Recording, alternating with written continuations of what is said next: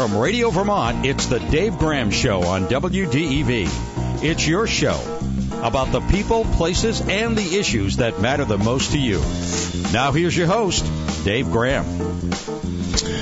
Good morning, Vermont. It is Tuesday, October the 13th, 2020, and we have a good show lined up for you today. Dan Richardson, a frequent legal analyst on the Dave Graham Show, also a Montpelier-based attorney and the former president of the Vermont Bar Association, will be joining us to talk to us a little bit about the ongoing hearings on the nomination of Amy Coney Barrett by President Trump to the United States Supreme Court. We'll be joining Dan in just a few minutes to talk about all of that, and then in the latter hour of the program, we have Matt Barewicz and Carolyn Weir joining us. Matt is with the State Department of Labor. Carolyn is with the McClure Foundation, and they are mounting a campaign to notify folks that there are actually a lot of jobs available in the Vermont job market right now. There's quite a spate of unemployment going on related to the coronavirus, but there are jobs out there. They've got a list of jobs that are there now and expected to be appearing over the next 10 years, and they have some suggestions for what kinds of training people might want to be getting in order to be really strong in the employment market in the years to come. So that'll be a good conversation. And in between all that, right after the top of the show break, or top of the hour break at 10, I should say, we're going to be talking with Thane Rosenbaum of CBS News. I want to ask him a couple of questions about this court packing allegation that the Republicans are lobbying against Joe Biden and Kamala Harris. So we'll talk about that just at that mid-show CBS News one-on-one interview that we like to do. Let's get right into it with Dan Richardson. He joins us on the phone this morning. And Dan, good morning. Thanks for joining me. Thank you, Dave, for having me. And so the first day of the hearings was yesterday. Everybody just sort of staking out their positions, opening statements by the members of the Senate Judiciary Committee as well as Ms. Barrett. And anything jump out at you as being particularly noteworthy about all that yesterday?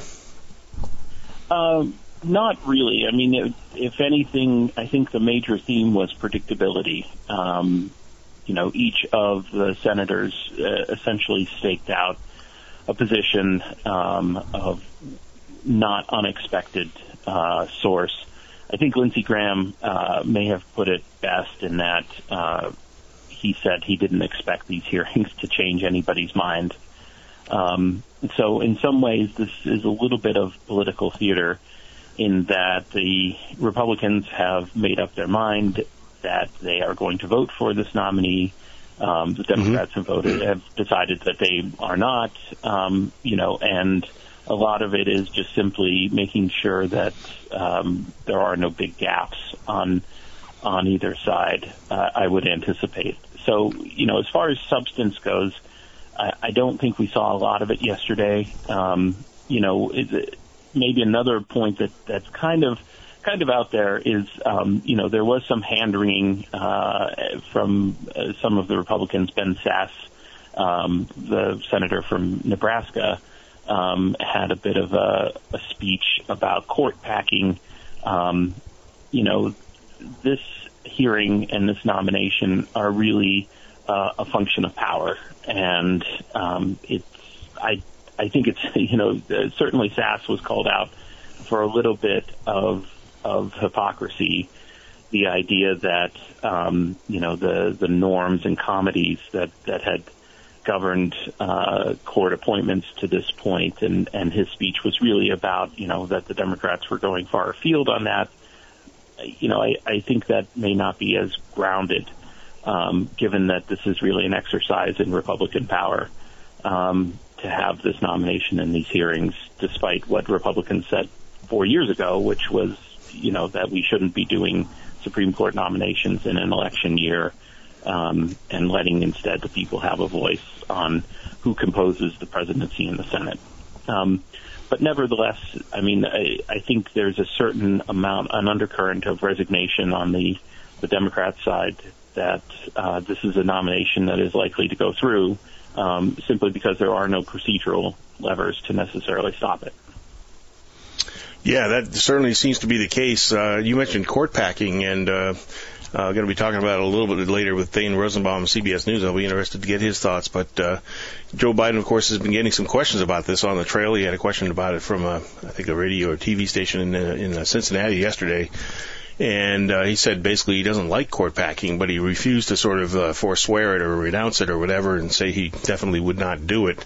And I think he'd be within his rights to say, we don't like court packing. We would only consider such a thing if Republicans were to actually deny the hearing to Merrick Garland in 2016 with 9 months to go in a presidential term, and then turn around and rush through a nomination of Amy Coney Barrett in 2020 in a couple of months. We would only consider court packing if they were to do something that heinous. And sure. And I think he would sort of turn the spotlight around on the Republicans and what they're doing, and that might be a healthy thing for him. I don't know. Sure. I think there's 2 points to sort of draw out of that. And one is that, the idea of judicial appointments, and I've said this for a while, seems to be much more, at least at the federal level, much more a game that enthuses Republican voters and Republican politics. I think they have that's a very strong drive for Republican voters. I don't get the sense that it's the same on the Democratic side. So the idea of court packing, may seem like an appropriate tit for tat, but I don't think it's going to necessarily galvanize the Democratic side of the voter equation the same way it would possibly in a Republican side. But the second thing is that the last time historically we seriously as a country talked about court packing really goes back to FDR and the New Deal. And Roosevelt coming off of a re-election where he was, re-elected by a pretty substantial margin, felt he had political capital, and he was facing a Supreme Court that was actively hostile to his legislative and executive agenda. I think I could see down the road where court packing would become a topic if, and this would be a little bit of a hypothetical sort of drawing it out, but if Biden wins, and if Biden's win really represents a sort of shift towards Democratic politics on the national level with sort of a generational shift or whatever demographic shifts that we see, that Democrats keep a majority and keep getting elected as a majority, and the court continues to its rightward move and begins actively striking down Democratic agenda. And I think that's the strategy in some respects. What this hearing is playing out is they're focusing on Obamacare, the ACA, because that is threatened with the current appeal that Barrett, if confirmed, would likely sit on and be an active participant in. And that's an area where Republican-appointed judges have sought to strike down a piece of very popular legislation on what they would deem originalist terms, and they have sought to remove that. And so if you see things like that, I could see court packing becoming more palatable, or at least more widely discussed in Democratic circles as a reality if in fact the court started actively striking that down. And that would mirror what FDR did, because FDR threatened it, and as a result, he of course didn't increase the number on the court, but he effectively, I think put political pressure on the court. You had a few retirements and a couple of switches in votes that saved the bulk of the New Deal, and changed the direction of the court away from what they call the Lochner era towards the more modern era of Supreme Court jurisprudence. Yeah, that is something that, so the court packing back then was just threatened. It was never actually carried out, from what I gather. correct, although, the key, of course, is that, the Constitution doesn't mandate that there be 9 justices, and throughout the history of the Supreme Court, the numbers have fluctuated, going up and down. But, it's certainly a possibility. Another possibility, I think, that's a bit more realistic that's been floated is the idea of expanding the Federal Court of Appeals bench under a Democratic administration. And there's some justification to that from a workload standpoint, which is that the number of Federal Court Appeals judges has not changed since the Carter administration. But the caseload has increased. So Federal Court Appeals judges are working more and harder than they did in the past. And there's some justification to have more judges to have those cases processed through either quicker or to have more hands to deal with the work. Could that workload issue be used as a justification for expanding the Supreme Court at some point?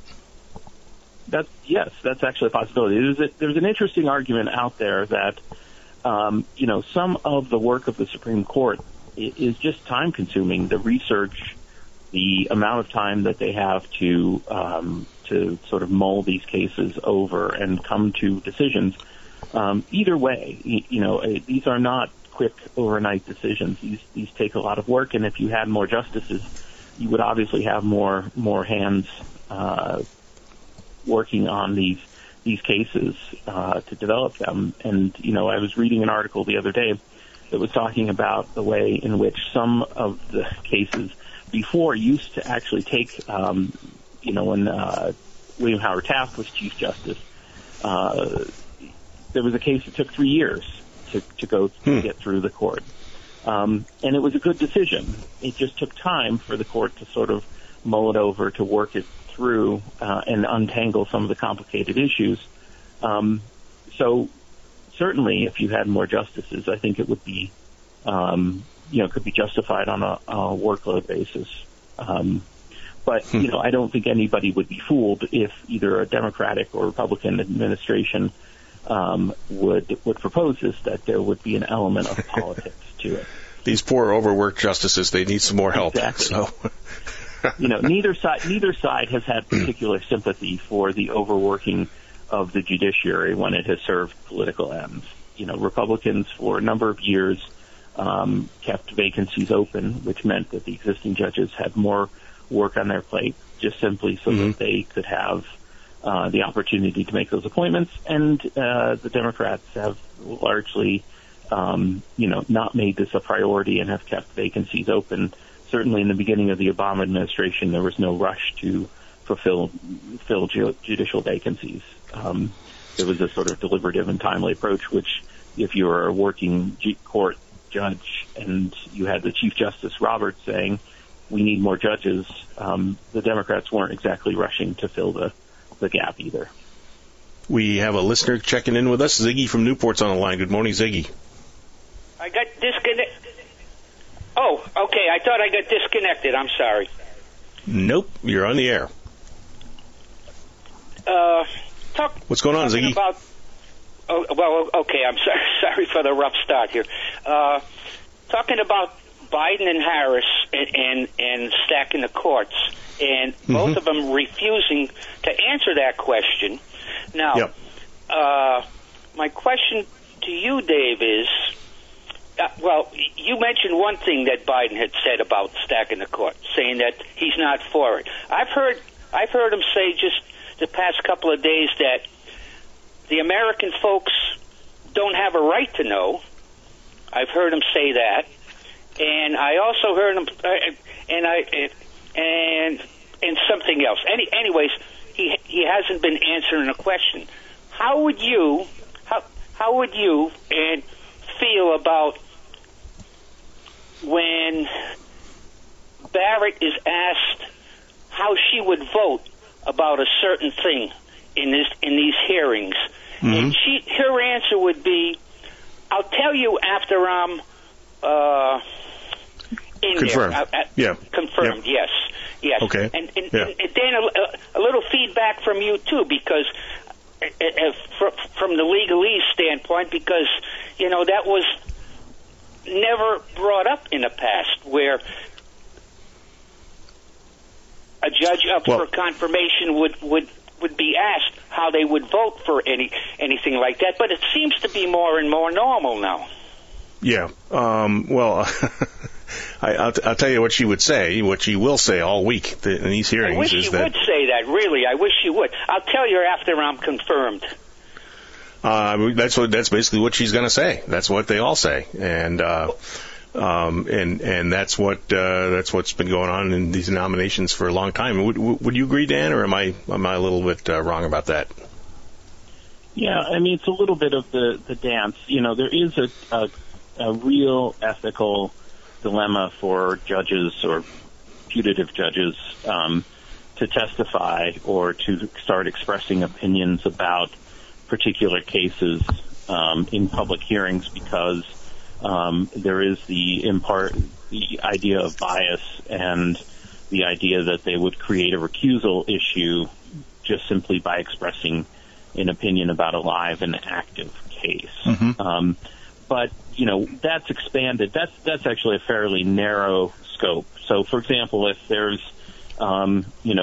Smith versus Jones that's pending and about to come before the Supreme Court, and Barrett would be one of the judges that would hear it, if she started expressing opinions about Smith v. Jones and the merits of it, or the issues, or some of those questions that she might have about the case, or preconceived ideas, that would violate an ethical standard, in that she would be talking about a case effectively ex parte that she would be hearing. And so there is a legitimate issue about that doesn't exist for other types of appointments, say in the executive branch. But beyond that, it's become a little bit of a game of dancing on the head of a pin to say, well, I have an open mind about these things, when you talk about some of these broad issues or concepts, there's no Supreme Court nominee in the past 30 years or 40 years that has come on the court without a preconception about what they believe, and either, think about a case like Roe v. Wade, that they clearly have preconceptions about. Now, that doesn't necessarily mean that they'll vote a particular way necessarily, but because those are the individual postures of those cases. And I think there was a good example this spring where you had, the Chief Justice Roberts voting down the Louisiana abortion case, not necessarily because he believes in fact, he voted he voted in the opposite direction in a Texas case, but because the Louisiana case came on the heels of the Texas case and followed so closely within its shadow,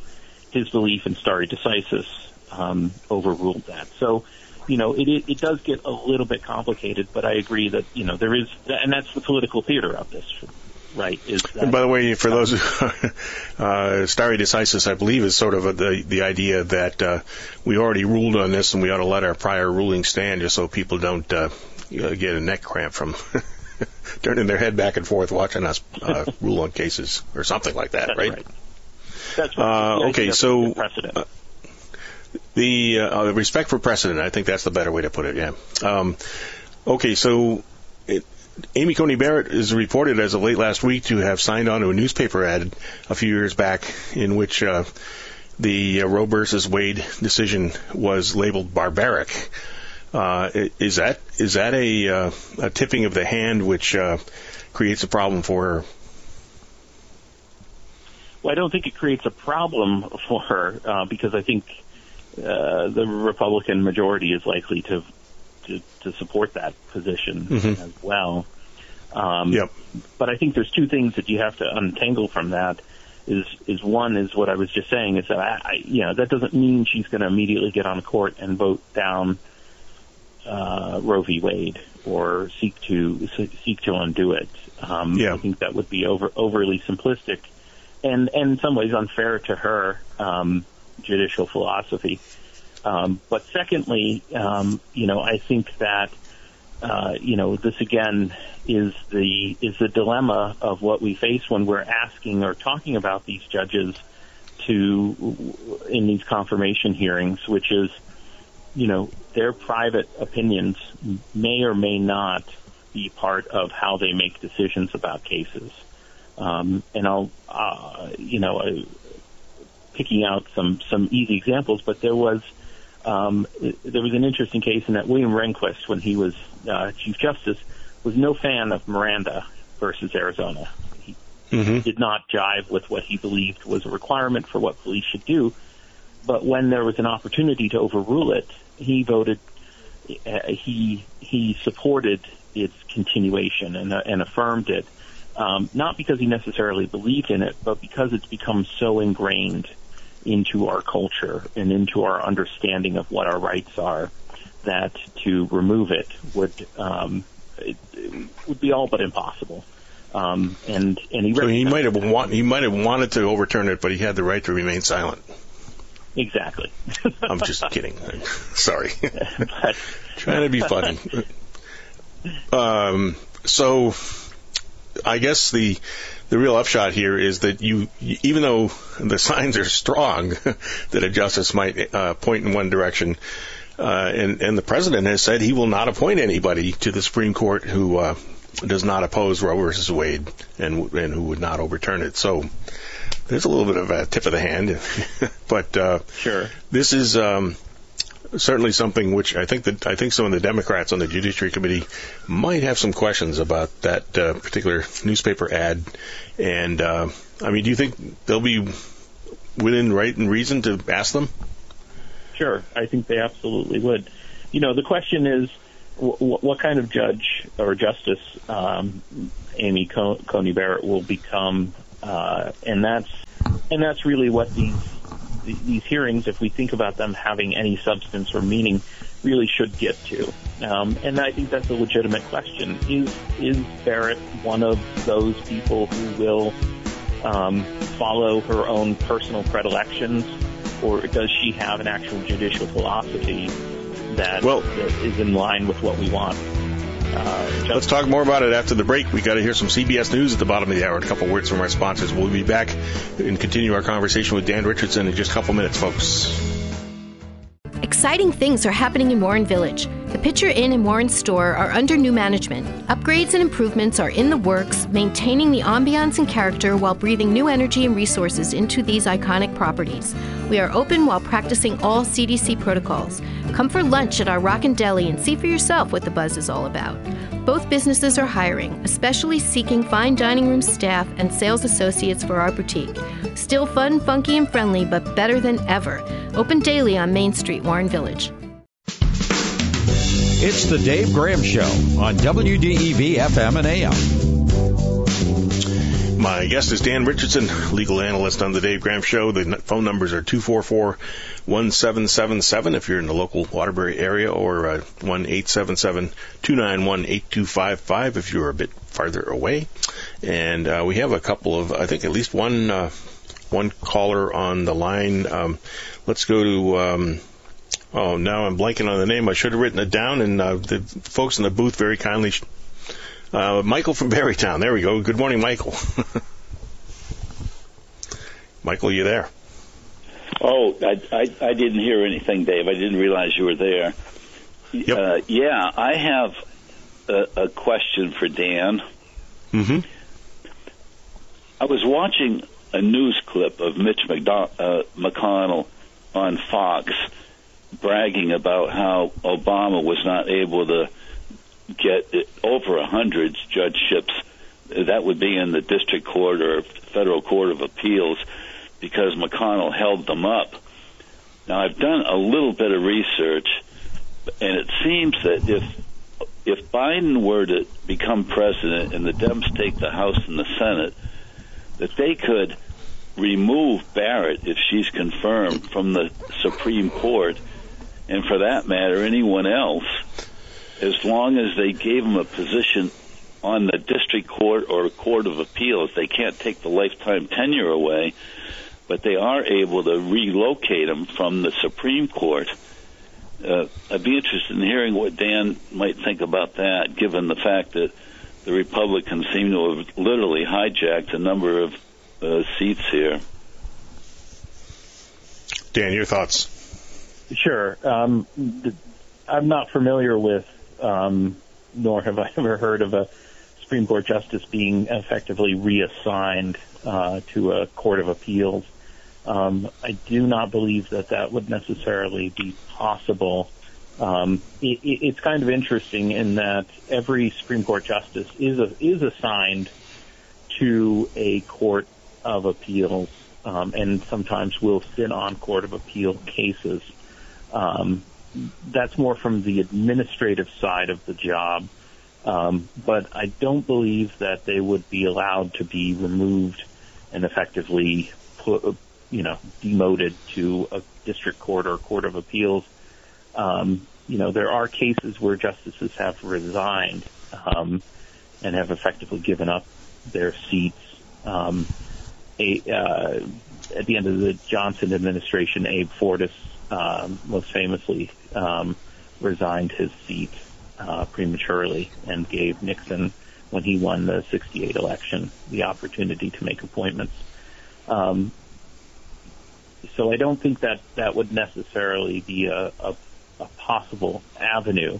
Once a Supreme Court justice or any court judge is appointed, the only real possibility is to remove them through the impeachment process, which has been, as you might expect, very limited in the history of the United States.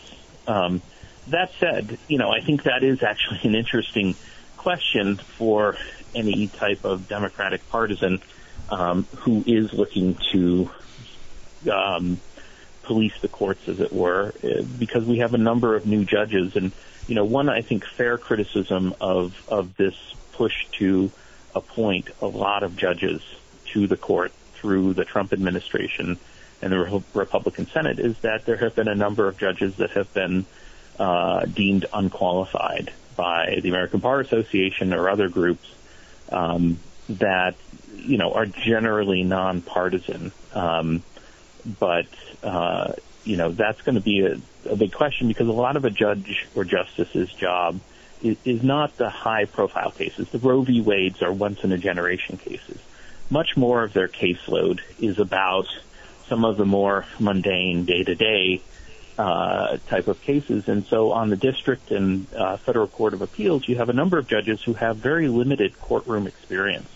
And so it'll be interesting to see how well they do. Now, I should clarify that by saying, there's a lot of very, very smart people that, whether they have trial court experience or not, are certainly capable of doing it. And they certainly, in the federal system, you have so many resources in the form of clerks and staff attorneys to help you that they're not on their own. But it would certainly be something that will be interesting to see outside of the sort of limelight of the high-profile cases, to see how some of these court appointees function on more of the bread-and-butter cases. And I could see some of them perhaps not functioning as well because they don't have the background or training or experience, and struggling in those positions and having frustrated bars, having to deal with judges that may lack some of those qualifications, and that being a route or an avenue if there's in the partisan game to seek some sort of pushback on some of these judicial appointments. Michael, does that answer your question? I think Michael may have departed already. Okay. Dan, I wanted to ask you, my understanding of the Constitution is that it calls for the Senate to advise and consent on appointments to the courts. And it doesn't sound like, if that's a duty on the part of the Senate, it doesn't sound like Mitch McConnell really stepped up and performed that duty in many, many instances, including in the case of Merrick Garland, just sort of the headline case here. Is he impeachable for basically shirking his duty, his constitutional duty? No, the members of Congress are not impeachable the way the president is or members of the judiciary are. He's ultimately responsive to the voters. He can be censured by the Senate, but I strongly suspect that will not happen. There certainly has been a fair amount of game playing And Mitch McConnell has played the game very well. One of the things I think we've talked about before is that, his gambits would look foolish if we were in the fourth year of a Hillary Clinton administration, because his holding up the judicial nominations would at some point look very obstructionist and would likely fail and, push the administration away from that. But he bet big and won big on holding up these judicial appointments. Mm-hmm.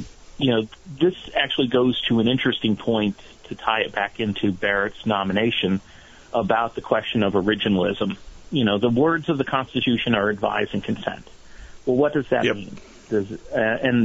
And that's an ambiguous statement because there is no fixed definition of it. And at different times in our history, advise and consent have meant different things. So, right now, Mitch McConnell takes the words of advise and consent really as a tool for working partisan political ends, which is if it's a Republican president, advise and consent means red carpet.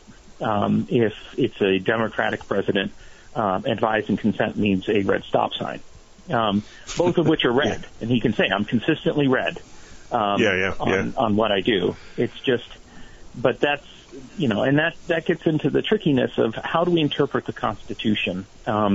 Because, a lot of what we do with our jurisprudence when we talk about things like originalism and what is the intent of the founders is a very difficult thing to decide because in some cases the founders didn't have a particular vision, or if they had a vision, it was a conflicting vision, or if the vision that they had, it doesn't comport with the realities of modern politics. And you see that again and again. And so advise and consent really is one of those terms that doesn't have a fixed or nailed down definition. So, certainly if you feel like you're on the losing end of that, you can feel like the advise and consent is being abused and misused by someone like Mitch McConnell. And if you're on the side that likes what Mitch McConnell's doing, you can say, well, this is what the founders intended, is that this is responsive politics, which is an elected official using his elected position to make sure that the people that keep electing him and his views are supported and entrenched into the political system. Just before the break, we were talking about a judge not wanting to tip her or his hand before assuming the robes, and this is certainly a case of these questions are going to come up in this hearing about Amy Coney Barrett this week, and she will undoubtedly dodge them, and that's pretty much what people do in this circumstance. But and then I mentioned, and you were saying that the judge might have an ethical problem having tipped her or his hand before assuming the role of a Supreme Court justice, for instance.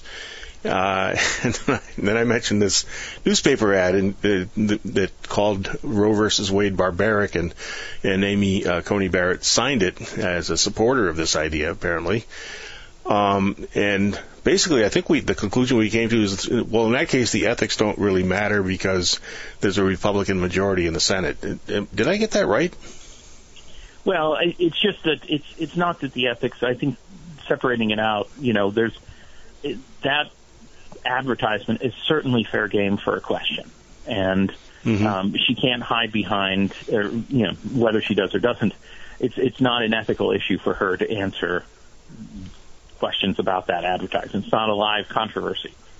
But I anticipate that she will use, as prior nominees have, the idea of impartiality and not wanting to show bias as a way of being reticent about her answers. But it is, and what I guess I was implying was that, to the extent that she does get questions about that, I don't think it necessarily matters because on this particular issue, certainly the majority of the people voting on her would support the position that she took publicly, and not see it as a positive rather than a negative. Okay, but I mean, still, the issue of a judge tipping her hand in advance of maybe having to rule on something, should she end up recusing herself on cases related to Roe versus Wade? No, not ethically, because what was expressed in the advertisement was a certain hostility towards the decision of Roe v. Wade on personal grounds, and then a judge. Part of this is, a judge, someone who becomes a judge may have written an op-ed and may have said, I like ice cream sundaes. They're the greatest thing ever. Anyone who doesn't eat an ice cream sundae is a fool. And then they're asked to rule on an ice cream distribution case. Well, that doesn't mean they have to recuse themselves because they like ice cream sundaes. It means that they, that unless they talked about that particular ice cream manufacturer or have expressed a bias about that, a general predilection towards ice cream sundaes doesn't necessarily create a recusal issue. And, that's the same thing I would say with a lot of these issues about abortion or these hot button topics where, I think it's silly to think that we'll have a group of people who will be out there who will not have an opinion about one of the hot button topics of our time, or not be familiar with the case. We wouldn't want someone to be on the Supreme Court who was not intimately familiar with Roe v. Wade or not intimately familiar with some of these issues. And so, to the extent that she's expressed an opinion about them, unless it's something where she said, there's no way as a judge I would ever support Roe v. Wade no matter what the legal circumstances were, that might be different. But the fact that she expressed an opinion that I personally don't like abortion, I don't think that's necessarily grounds for recusal. Now, it may be grounds for disqualification if the Democratic Party was the majority in the Senate and they had, they chose to make that one of the issues that they felt they couldn't support somebody who didn't have that type of interpretation. That's certainly fine. That's in the Senate's role. But, and that's why I simply suggest that as far as she's expressed a personal opinion about it, I don't see that as a game stopper or something that would automatically disqualify her. And Dan, we just have a few minutes to go here. I'm wondering if you think that there will be a real marked shift in the coming years on the Supreme Court. Is this going to be the end of the Affordable Care Act? Is this going to be the end of Roe versus Wade? Is this going to be a real juggernaut for corporate influence in politics, a la Citizens United, et cetera? Any other issues like that coming?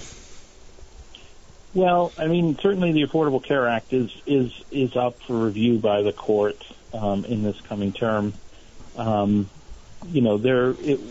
see.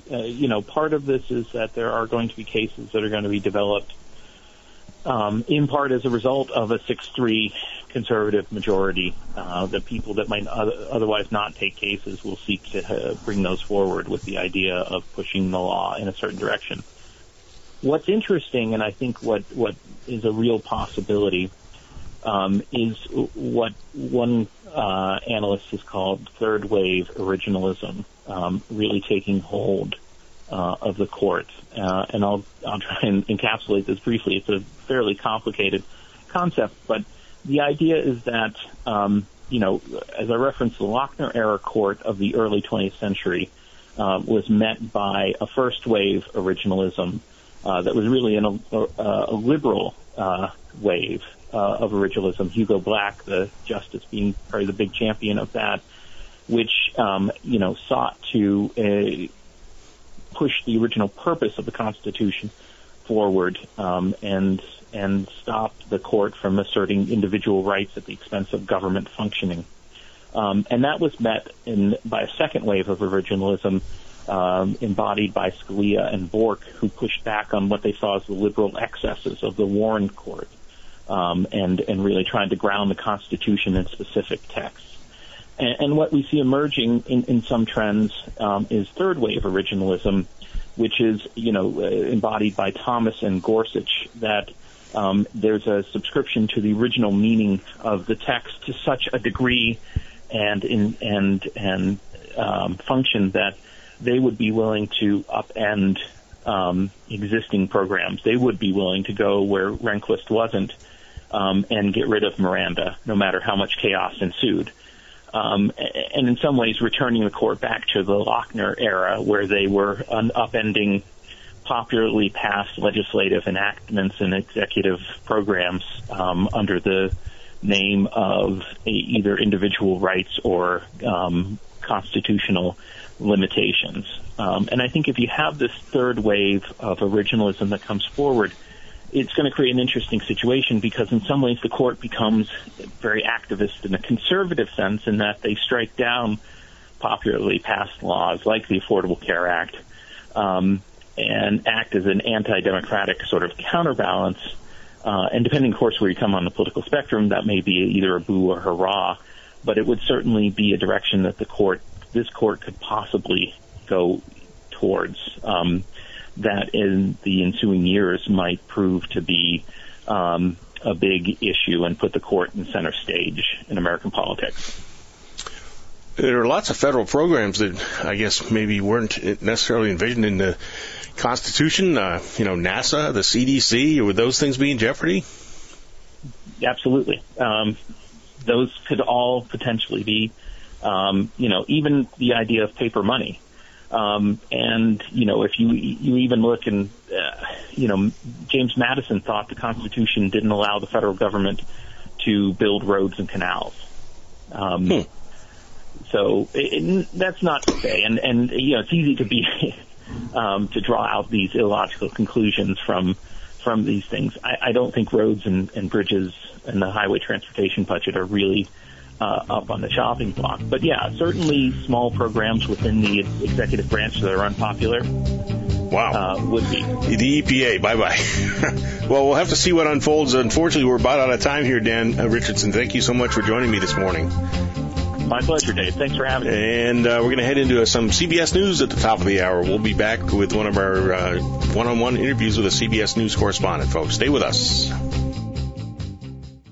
Exciting things are happening in Warren Village. The Pitcher Inn and Warren store are under new management. Upgrades and improvements are in the works, maintaining the ambiance and character while breathing new energy and resources into these iconic properties. We are open while practicing all CDC protocols. Come for lunch at our Rockin' Deli and see for yourself what the buzz is all about. Both businesses are hiring, especially seeking fine dining room staff and sales associates for our boutique. Still fun, funky, and friendly, but better than ever. Open daily on Main Street, Warren Village. News Radio, WDEV, FM and AM. Now back to the Dave Graham Show. Thanks for staying with us into our second hour on this Tuesday morning, October the 13th, 2020. And lots going on. As usual, we have today it's the continuation of Senate confirmation hearing on the nomination of Amy Coney Barrett to the U.S. Supreme Court by President Trump. And joining us to discuss all this is Thane Rosenbaum of CBS News. Thane, thanks very much for coming on the air with us this morning. Anytime, Dave. So tell me your sense of how this is going to go. It sounds like it's going to be, is it going to be just sort of a lot of, at the end of the day, sort of sound and fury signifying nothing because she's a lock? She's definitely a lock, but the Democrats are trying to make send a message to America that has less to do with Amy Coney Barrett and more to do with Joe Biden, because really their focus, as of yesterday and even today, I was just watching a little of Senator Feinstein's questioning of the judge. They're focusing on the Obamacare.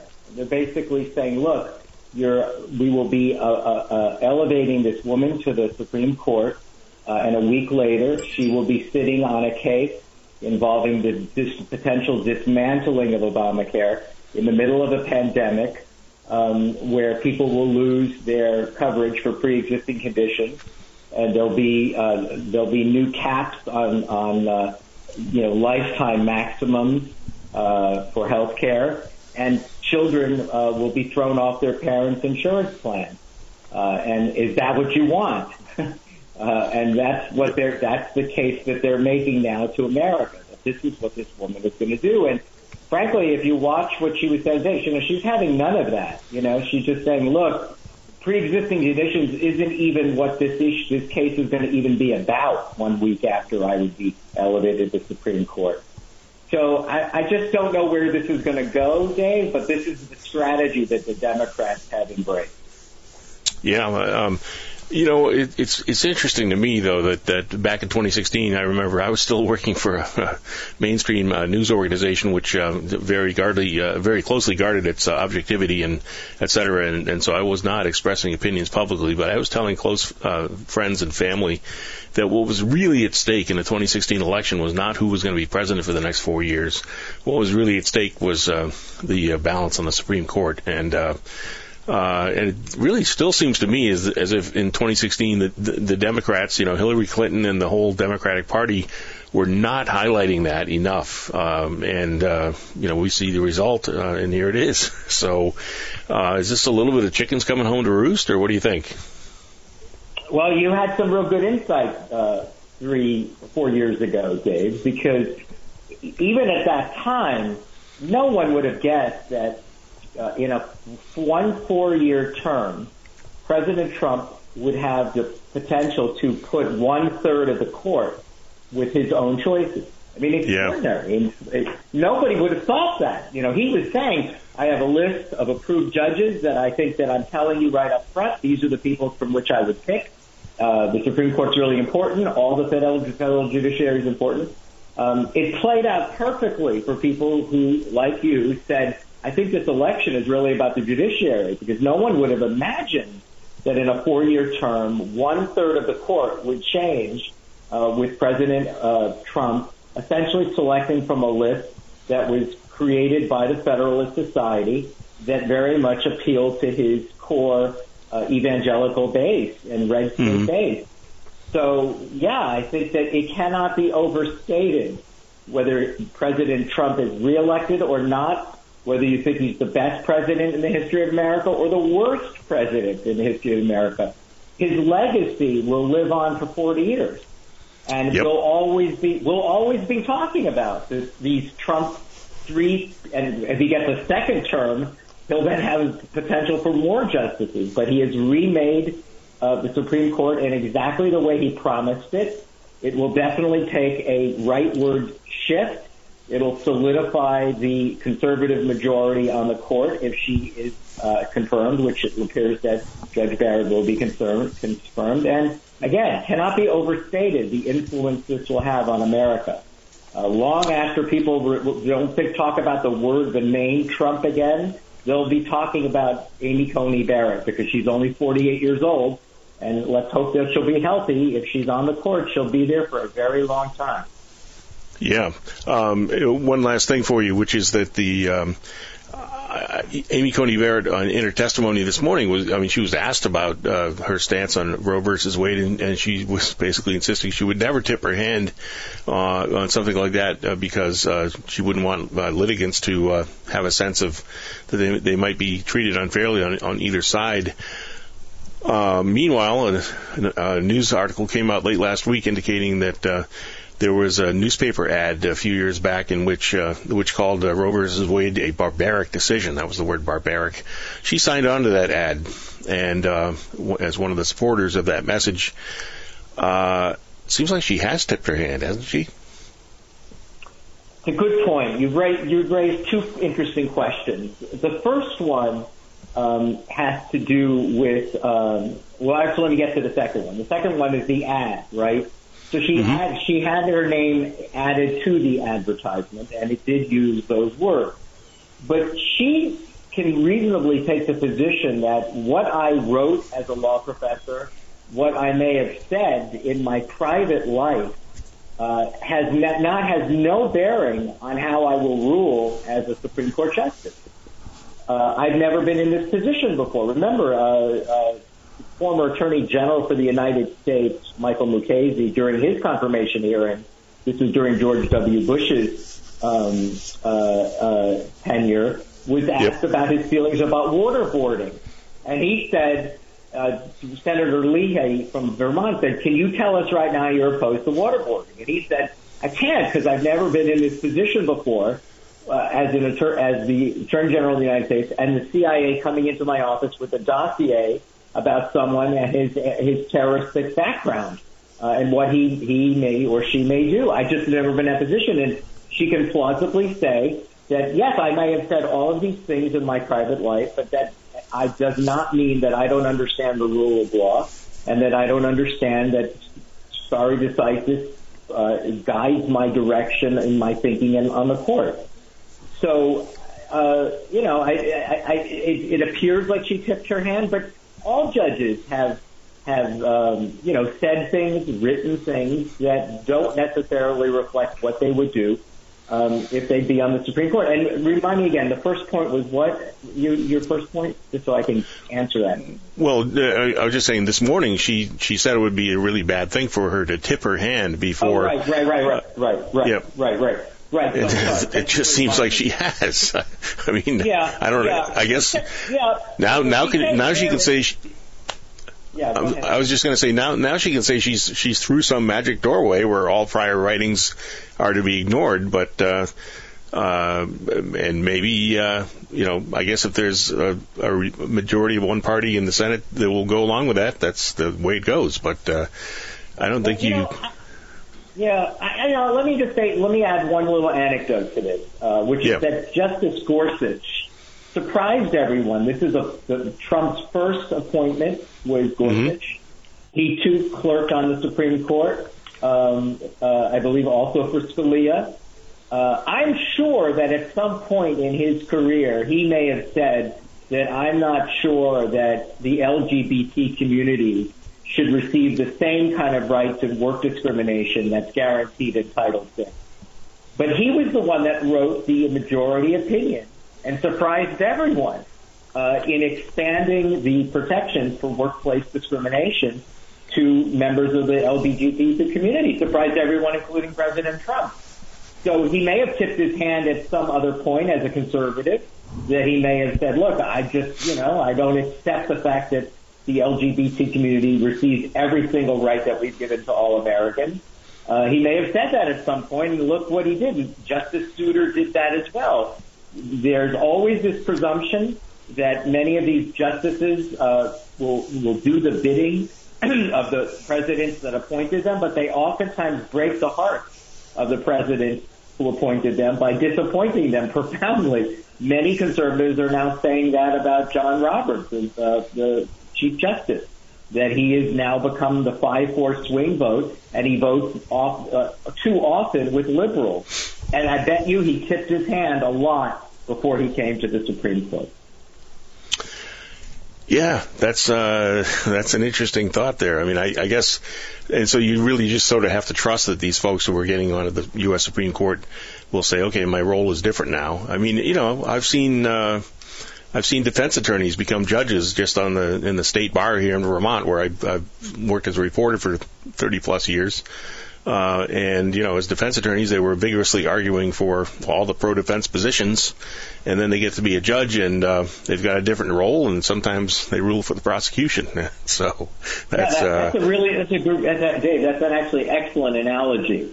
It happens all the time. Defense attorneys, by the way, it happens all the time. Or prosecutors become judges. I was just going to say, or prosecutors. Yeah, so I guess it's not unheard of for sure. In fact, it's heard of quite often. So, hey, Thane Rosenbaum, I really appreciate you joining me this morning. It's great chatting with you. Let's do it again soon. Okay, anytime, Dave. Be well. All righty, Thane Rosenbaum of CBS News. We're going to talk about the job market in Vermont and what sorts of careers are looking promising these days. It's not all doom and gloom out there, even though the unemployment rate certainly is higher than normal, largely due to the coronavirus crisis still unfolding here in Vermont and elsewhere around the country. And wanted to bring on a couple of folks to talk about an effort to let people know that it's not all doom and gloom out there. There are jobs open. There will be jobs open in the coming years in Vermont, and they have some suggestions for what some of those jobs are and what kinds of career training you might want to get to prepare yourself for what's available in the labor market upcoming. I want to introduce my two guests. Carolyn Weir is Executive Director of the McClure Foundation, and They are a philanthropic group here in Vermont, founded by the former publishers of the Burlington Free Press, and they have done a lot of good works in the state over the years, and now we're getting involved in this effort here. Also, Matt Barewicz from the State Department of Labor has joined in the effort to get the word out about what is going on in Vermont's job market and try to get people thinking about, well, maybe that job I had before is gone because of the coronavirus crisis, but we are going to have to move on, and here are some ideas. Carolyn and Matthew, thank you very much for joining me this morning. Good morning, Dave. And Carolyn, I'll start with you. Talk to me about the genesis of this idea of sort of coming up with this list. I know the effort has been going on for a little while. That's right. I think we've been on the show to talk about this list in previous years. We initiated this project with the Vermont Department of Labor because we envision a Vermont where no promising job goes unfilled for lack of a qualified applicant, and we think Vermonters should have easy access to reliable information about good jobs and how to get them. And I think at this time, with so many Vermonters out of work or thinking about changing career fields because of the pandemic, it's particularly important to be able to access information about good jobs and the types of career training programs that lead to them. And Matthew Barewicz from the Department of Labor, bring us up to date. What is Vermont's current unemployment rate, and how does that compare to with what it was, say, in October of 2019? Yeah, good morning, Dave. Thank you so much for having us on the program this morning. I'll have to say I'm unable to hear Carolyn, so I don't have the benefit of hearing her responses. So okay. If we conflict, that'll be on you to sort out. How about that, Dave? We're gonna work on that. Anyway, a little technical issue there, maybe. Matt, I can try to relay to you what if she's saying stuff that I want you to respond to. I can obviously tell you what she said and then get your thoughts about it. But this is sort of a question that originates, I guess, with me, which is just I wanted to find out a little bit about how bad is it or how good is it or whatever. And so, do you have the current unemployment rate and compared to a year ago? Yeah, let's talk about that. Again, thanks for having us on the show. Very excited to be here. So the most recent data that we've released from the Vermont Department of Labor in cooperation with the Bureau of Labor Statistics is an unemployment rate of 4.8%, and that is for August 2020. Compared to August of 2019, the unemployment rate then was 2.4%. So it is 2 times higher than it was last year, but the data can be a little misleading. It is accurate in the way it is reported and calculated, but there is certain phenomenon right now associated with COVID that makes this data difficult to just interpret right out of hand, and that being to be declared unemployed by the federal government for the statistical definition, you have to actively be looking for work and willing to accept work if offered. Well, right now, due to COVID, many states have suspended the requirement that you have to be looking for work. And some people, because of childcare, health care issues, cannot actually accept work. So we know that the number of unemployed by the statistical definition that are being reported by the Bureau of Labor Statistics do not reflect the actual economic realities because we have access to unemployment insurance claims data, which shows that there's nearly 2 or 3 times more people in the state of Vermont collecting benefits associated with unemployment and due to the COVID pandemic that are not captured here by the Bureau of Labor Statistics. So it's a definitional challenge right now, and we need to look beyond just the unemployment rate to understand the Vermont economy. So the real level of unemployment in the state sounds like it's significantly higher than the 4.8 would imply, right? Yes. One way to look at it is like if you think about a glass half full or half empty, well, the labor market is no different from a labor force perspective if there's either employed or unemployed. Well, that glass has gotten significantly smaller by about 30,000 people who used to be employed in the Vermont economy. So when we look at August of last year, there was over 333,000 people employed in the Vermont economy. Now we're under 309,000 according to the same data that gives us the unemployment rate. So there's a gap there of, about 25,000 individuals that don't show up in the unemployment rate, potentially because they don't meet the statistical definition, but they might be truly, from a layperson's definition, unemployed.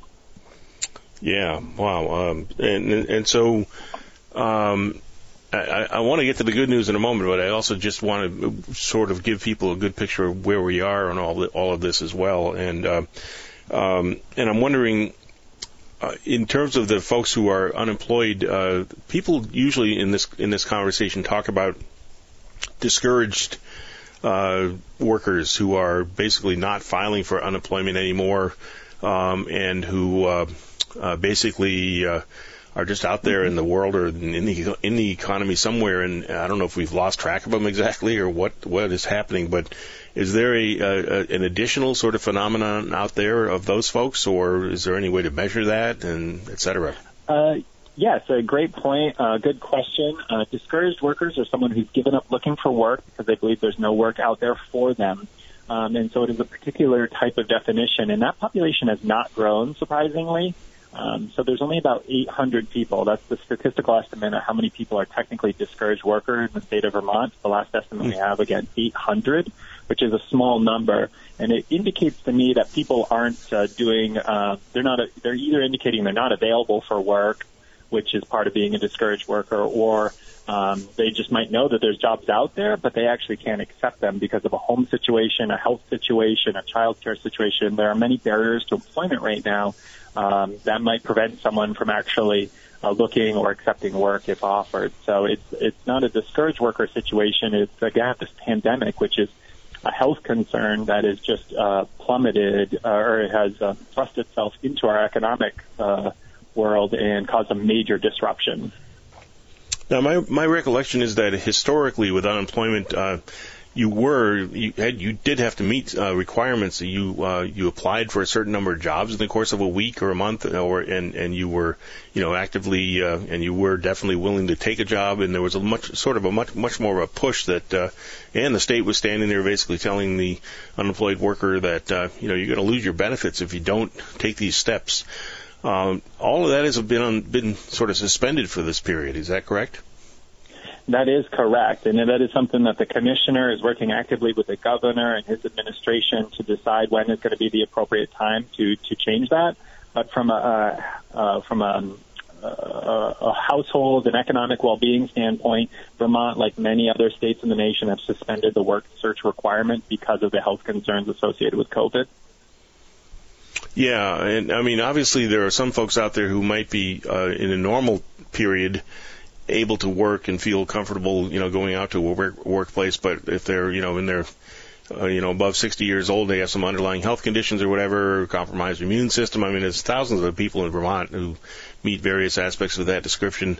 They might have a legitimate reason to say they don't really want to venture out much. Is that a accurate estimate? Yes, that's very true. And I also add, child care or uncertainty associated with schooling. There's a lot of variables in play that that need to be solved, or for each individual household have an answer for before work can be considered. And I think that's the big impetus behind suspending the work search requirement to be eligible for unemployment insurance. We want people to have access to these benefits who need them, and not be hung up in some sort of technicality associated with a work search requirement. But that is being reviewed, as I said, as the economy continues to show signs of improvement, because we were talking about household data and the unemployment rate, but when we actually go to the employer side of the equation and we're asking them how many jobs you have, we are seeing a steady climb of jobs that are being reported by employers. And I know the department is working with many employers who are trying to increase the count of filled jobs because there's many open or available positions right now.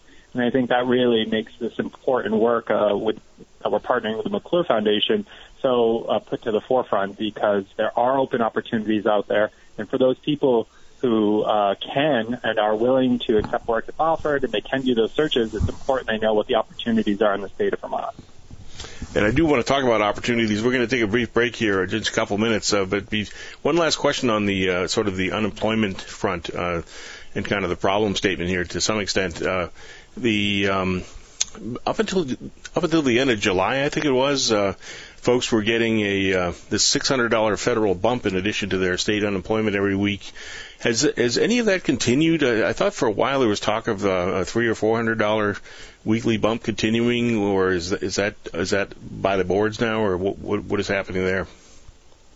Yeah, that's a great question. There was a separate program that was initiated, and I believe it is ongoing right now. It is actually happening, where it is an additional payment to people on unemployment insurance benefits. The program you were referring to, the $600 benefit, did expire in July, and there was a federal act as well as, I think, a local state act to provide some supplemental benefits to individuals who are filing for a certain period of time based on availability of resources. And I believe that is actively going on right now with checks being cut and applications being received. So that is something that is happening. I see. Okay. And is that expected to continue into next year, or is that going to be over by the end of the year, or what do we know about that? I don't have all of the exact details on that, but my understanding is it is a short-term program, and I think to be reinitiated, there would either have to be a federal act, or if the state decides to pick it up when they resume at the State House in January. All right. My guests are Carolyn Weir of the McClure Foundation and Matthew Barewicz of the State Department of Labor, and we are going to talk more after our little bottom of the hour break here for CBS Newsman and a couple of words from our sponsors. Carolyn, I do promise to bring you back into the conversation here because I want to find out on the other side of the break, or actually maybe we have time to take a first crack at this question now. Carolyn, a year ago, I remember the big conversation in Vermont was employers saying they couldn't find people. Has that problem gotten worse during the coronavirus crisis? Oh, interesting. Well, I think given what we just heard from Matt, there are 30,000 fewer Vermonters who used to be employed and are no longer employed because of these labor market changes. And so at the end of after the break, I'm looking forward to chat more about let's do that. All right, let's go to CBS News Minute at the bottom of the hour here. We'll be back shortly, folks, continuing our conversation with Carolyn Weir of the McClure Foundation and Matthew Barewicz of the Department of Labor. We'll be back shortly.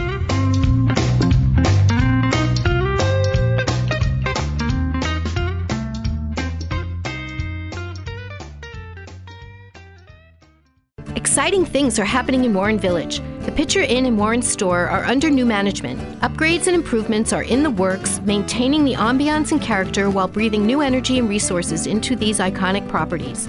We are open while practicing all CDC protocols.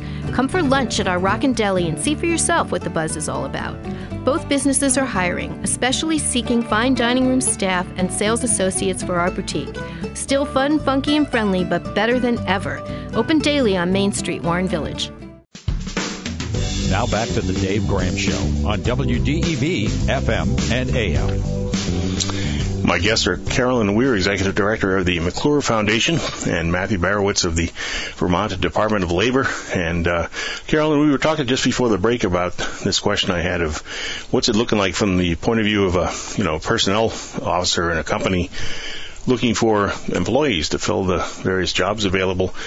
And you were saying that this problem that was described years ago, in recent years anyway, about not being able to find enough folks appears to have worsened somewhat in the coronavirus. Do I have that right? I think it's fair to say that there are many good jobs available and going unfilled right now. Looking at this data that we're here to talk about today, we can pretty confidently say that whether you're looking for work or want to change jobs, whether you're a current student or someone just looking to gain new skills, there's diverse and good career opportunities available in Vermont. And I'm wondering if you can sort of tell us what I saw the list, so I could look at it and read it off to folks. But I think it's always better to bring in the guests on questions like this. And what are some of the top jobs that are available in Vermont right now that you would recommend people consider? Oh, well, they range. There are over 60 occupations on this list. Each of them is expected to pay over $22 per hour median wage and have at least 220 openings in the state over the next decade. And they represent almost every career field you can think of. We're talking about everything from telecommunications installers to accountants to licensed practical nurses and electricians to HR specialists. Mm-hmm. And I'm curious to know, are most of them, would it be fair to say, are most of them looking for sort of a STEM background in terms of schooling, or are there jobs out there which are, available to, English majors or whatever? Oh, yeah, absolutely. I mean, the career fields represented in this list is truly diverse. We see jobs connected to manufacturing, business-to-business services like finance and accounting, healthcare, education, the trades, truly you name it. And while many of the promising jobs on this list do require some form of college degree or beyond, many of the promising jobs can be accessed with short-term career training programs. And so that's why alongside this updated list of most promising jobs, the McClure Foundation has vetted and selected 7 short-term career training programs we consider best bets for landing a promising job as a way to help Vermonters looking to gain new skills find the right fit for them, because it can be overwhelming to navigate the hundreds of career training programs available. Yeah. One thing interesting that I heard more than a year ago now, I believe, certainly before the coronavirus pandemic hit, which was that I think the figure was only about 26% of jobs available in Vermont require a college degree. Does that sound right to you? That sounds a little low to me, Dave, but I think, one point that we make is that many of the promising jobs on this list that require a short-term career training program are one of the first steps in really clearly mapped out career pathways that often include higher paying jobs down the road with more education and training, some of which can include an associate's degree or a bachelor's degree.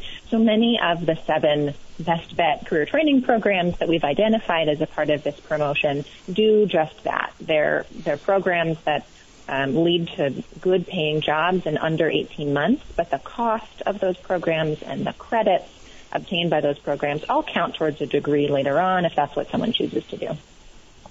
Yeah, that's interesting. And I know some employers, particularly in healthcare, have programs where you can sort of work your way up a ladder of you sign on, let's say, as a licensed nursing assistant, I think it's called LNA, and then you take some classes and you can get yourself promoted to become an LPN, a licensed practical nurse, which pays a little better and does require, I think that's more of a 2-year degree, if I recall correctly. Correct me if I'm wrong. And then, of course, the registered nurse positions in Vermont, those are decent middle class jobs, and you can actually work your way up to that without putting your family in deep debt for college education or whatever.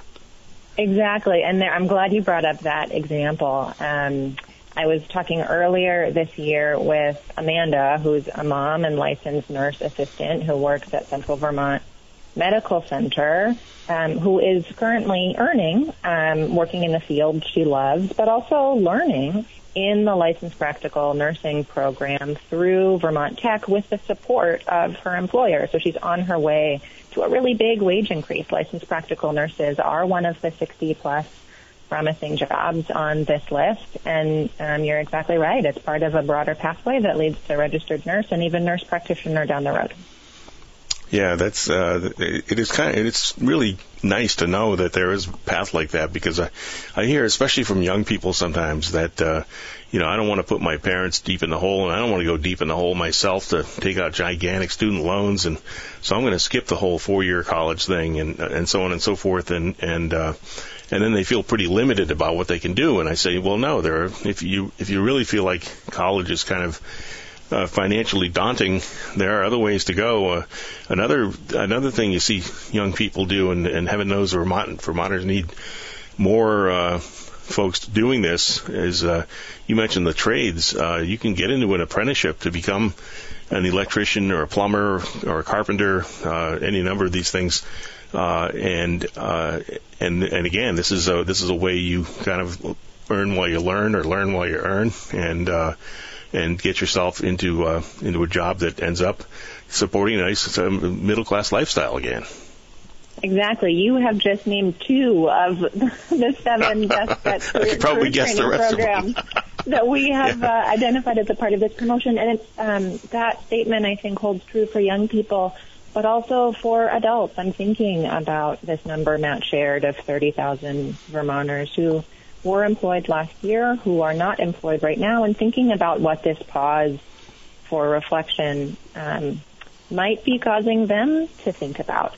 2 or 4 years is a long time to commit to going back to college, but a short-term career training program, especially ones that allow for people to earn and learn at the same time, might fit into someone's life a little bit easier. So the 7 programs that the McClure Foundation has identified as best bets for Vermonters in 2021 stood out to us because they're affordable, they're short, they're easily accessible no matter what part of the state you live in, and they reliably lead to good jobs on pathways with even higher pay down the road. The other thing I'd point out is that all 7 of the programs are offered by the Community College of Vermont or Vermont Tech, which of course are 2 colleges with a really strong track record of supporting Vermonters of all backgrounds, many of whom are parents and working adults. The other thing that I think, I sometimes tell young folks, my kids and my friends of my kids and so on, to think about is choosing a career which allows you to kind of stay where you are if that's what you want to do. And again, the nursing and the trades are 2 which are going to be around in Vermont for many years to come. The problem historically with some manufacturing jobs is if the company pulls up stakes and decides to leave for Taiwan or something, you're kind of out in the cold. And that is a consideration I would think a lot of folks want to think about when looking at a career change or at entering a career, is to say, is this a job that is actually sustainable here in our economy for the foreseeable future? And that's part of why we look to Matt and his team at the State Department of Labor to help us understand this data, because this is a part of long-term occupational projections data that projects out to the best of our ability for the next 10 years. Manufacturing is an interesting example, and I'm sure Matt can tell us more. It's a career field in which the average worker is on the older side. So there are a lot of anticipated retirements in the coming years. So it still can be a really great bet for a young worker who likes to work with their hands. And so the Certified Production Technician program at CCV is the entry-level manufacturing program that the McClure Foundation is holding up as a part of this promotion. And the McClure Foundation is an affiliate of the Vermont Community Foundation. And as a part of its Vermont COVID-19 Response Fund, the Community Foundation is awarding $350,000 grants to help reduce tuition for these short-term career training programs next year and provide some new equipment to CCV and Vermont Tech to make sure that training is accessible across the state. I would think that's a challenge for training programs to kind of keep equipment current and all the software up to date and that sort of stuff, because you want people coming out of these programs ready to go onto the shop floor and get the job done from day one, pretty much. And is that an issue? Is that something people really focus on? Accessibility is such an interesting question right now. Obviously, this pandemic has disrupted our lives and Vermont's economy and workforce challenges in all sorts of ways. One of the potentially unexpected implications of the pandemic is that a lot of education, as we all know, has shifted online, and that holds true for college systems as well. So most of the career training programs that we're holding up as best bets going into 21 are currently offered online. So that makes these programs incredibly accessible for folks who live across the state, assuming that they have reliable internet access, which we all know is a question in this day and age. Yep. And then, yes, there are, of course, some hands-on training associated with some of these programs, and that hands-on training requires good equipment. So some of the funding from the Community Foundation will help Vermont Tech open a new licensed practical nursing training facility at NVU Linden, and CCV will be able to purchase some new equipment that allows for hands-on training in its certified production technician program for manufacturing workers. Refresh me, if you could, Carolyn, on the website. If folks want to go and look at some of this data here, where are they going to find it? You're going to find it at www.mcclurevt.org/pathways. And on that website, folks can learn more about these promising jobs. They can request free copies of a brochure listing the job. We're happy to mail as many or as few as folks would be interested in reading. And they can learn about the 7 career training programs the McClure Foundation considers best bets for Vermonters in 2021. Matthew Barewicz, Carolyn was mentioning a few minutes ago that in manufacturing there are companies which might be facing a slew of retirements in coming years and opening up some of those jobs for new entrants. I've heard similar things about say the nursing profession and the trades. The traditional plumbers and electricians. A lot of those folks are going to age out at some point in not too distant future. Is that your sense as well? Yes, that is true. Those are 3 industries, both healthcare, construction, and manufacturing, where the average worker profile is older than the average Vermonter. And we already know that Vermonters are a little older than the average American. So these are going to present tremendous opportunities for employment for people looking to go into those fields. And the other thing I would say in regards to your discussion about manufacturing is that COVID has really changed the way manufacturing operations have run and where companies product and source their goods. And there is a lot of discussion that onsourcing and reshoring could occur as a result of COVID so that people can better control their input, their control of their inputs to their products and services. So it is possible that this would cause more stability in the manufacturing industry going forward. That's really interesting. Just an impetus toward, as you say, onshoring. I guess that means companies which may have moved overseas years ago, bringing back some or all of their operations, right? Correct. So, because transportation has been really hampered by COVID, firms are looking to make sure that they have a guaranteed source for their necessary inputs for their products. And so we've seen and talked to many manufacturing firms across Vermont that are really trying to hire as best they can. They're partnering with us to advertise their employment opportunities all across the state. And for people who may not have considered manufacturing in the past, I've worked in the production industry myself, and I can tell you it is very rewarding work, and it is not like the movies make it out to be in the 1950s. It is a safe, clean, high-tech place to work, and it can be very flexible as it relates to scheduling. It's not always just a 9 to 5, depending on the firm. Yeah. If you, Matthew, were talking to, a relative or something, say, a cousin's kid who's getting out of school in Pennsylvania or Ohio or something, would you recommend that the person consider moving to Vermont in part because of the open jobs here? That's a great question, Dave. The first and foremost thing I always talk about, you want to make sure anyone who's going to relocate from any other state understands that winter is a 4-season state, 5-season depending on how you like to count spring. But if people enjoy that natural environment, they don't mind winter and a little bit of cold, Vermont is a tremendous place for employment opportunities. As you mentioned, going into this pandemic, we had one of the lowest unemployment rates in the country. Employers were tripping over themselves trying to find talent and recruit people to their firms.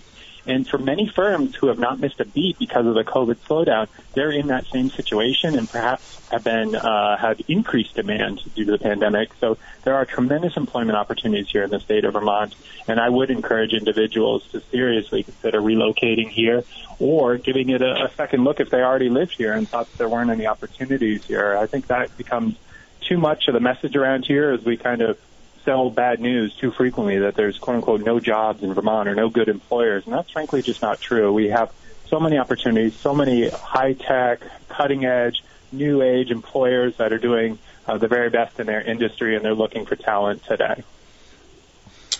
One industry that is an exception right now, or I guess two, maybe you count them as two, hospitality and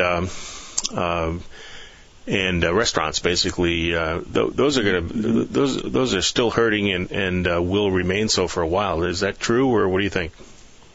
That is certainly the sad story of what's happened with COVID. Because of the inability of people to move around freely, it has dramatically impacted our accommodation of food services and arts, recreation, and entertainment industries. Just looking at the industry itself, leisure and hospitality, it's down about 40% of its employment. Earlier this summer, it was down about 50%, meaning half of the jobs were gone as it relates to COVID. And I know that we have seen some bumps recently as some of the travel restrictions or restrictions on businesses have been relaxed. So hotels have been able to open up a little bit more, and that's helping. And we are certainly hoping for a good, positive winter season because we know that those are key employers. Some of those resorts and some of those ski mountains are key employers in some of the parts of the state. And those are the parts of the state that are really hurting right now. And that's why I think this work is so important for people who might be have historically worked in leisure and hospitality to maybe say, do I want to continue on that path, or is now the time, especially with the generous funding opportunities that the McClure Foundation, the Vermont Community Foundation are making available, to try new training opportunities, to get different career exposure. And the Vermont Department of Labor is here to assist. We're doing all our services virtually and encourage people to reach out to the Vermont Department of Labor and talk to a career counselor, learn about these training programs, learn how you can capitalize on these opportunities that are going on right now. Well, it's a really important message, and I appreciate the two of you coming on the program this morning on the Dave Graham Show here on WDEV, FM, and AM, and sharing the message with our listeners. I think it's good to have some positivity out there, as well as some realism. There are jobs out there, folks. You just might have to make some adjustments in your life to go get them. So there we go. Matthew Barewicz of the State Department of Labor, Carolyn Weir of the McClure Foundation, thank you very much for joining me this morning. Thank you. Dave. All right, we are heading into the top of the hour, which means the close of today's Dave Graham Show on WDEV, and I want you to all stay tuned for the governor's news conference. Governor Phil Scott and other top state officials talking about the state response to the coronavirus. They will be probably getting on the air here just a little bit after 11. We go to some top-of-the-hour news from CBS, as we do at the top of the hour here on WDEV, and then the governor and Health Commissioner Mark Levine, other top state officials come on and share the latest news about the COVID-19 crisis here in Vermont. We'll be back tomorrow morning. Please join us then, about 9 o'clock on WDEV, FM, and AM. And meanwhile, have a good day, everybody.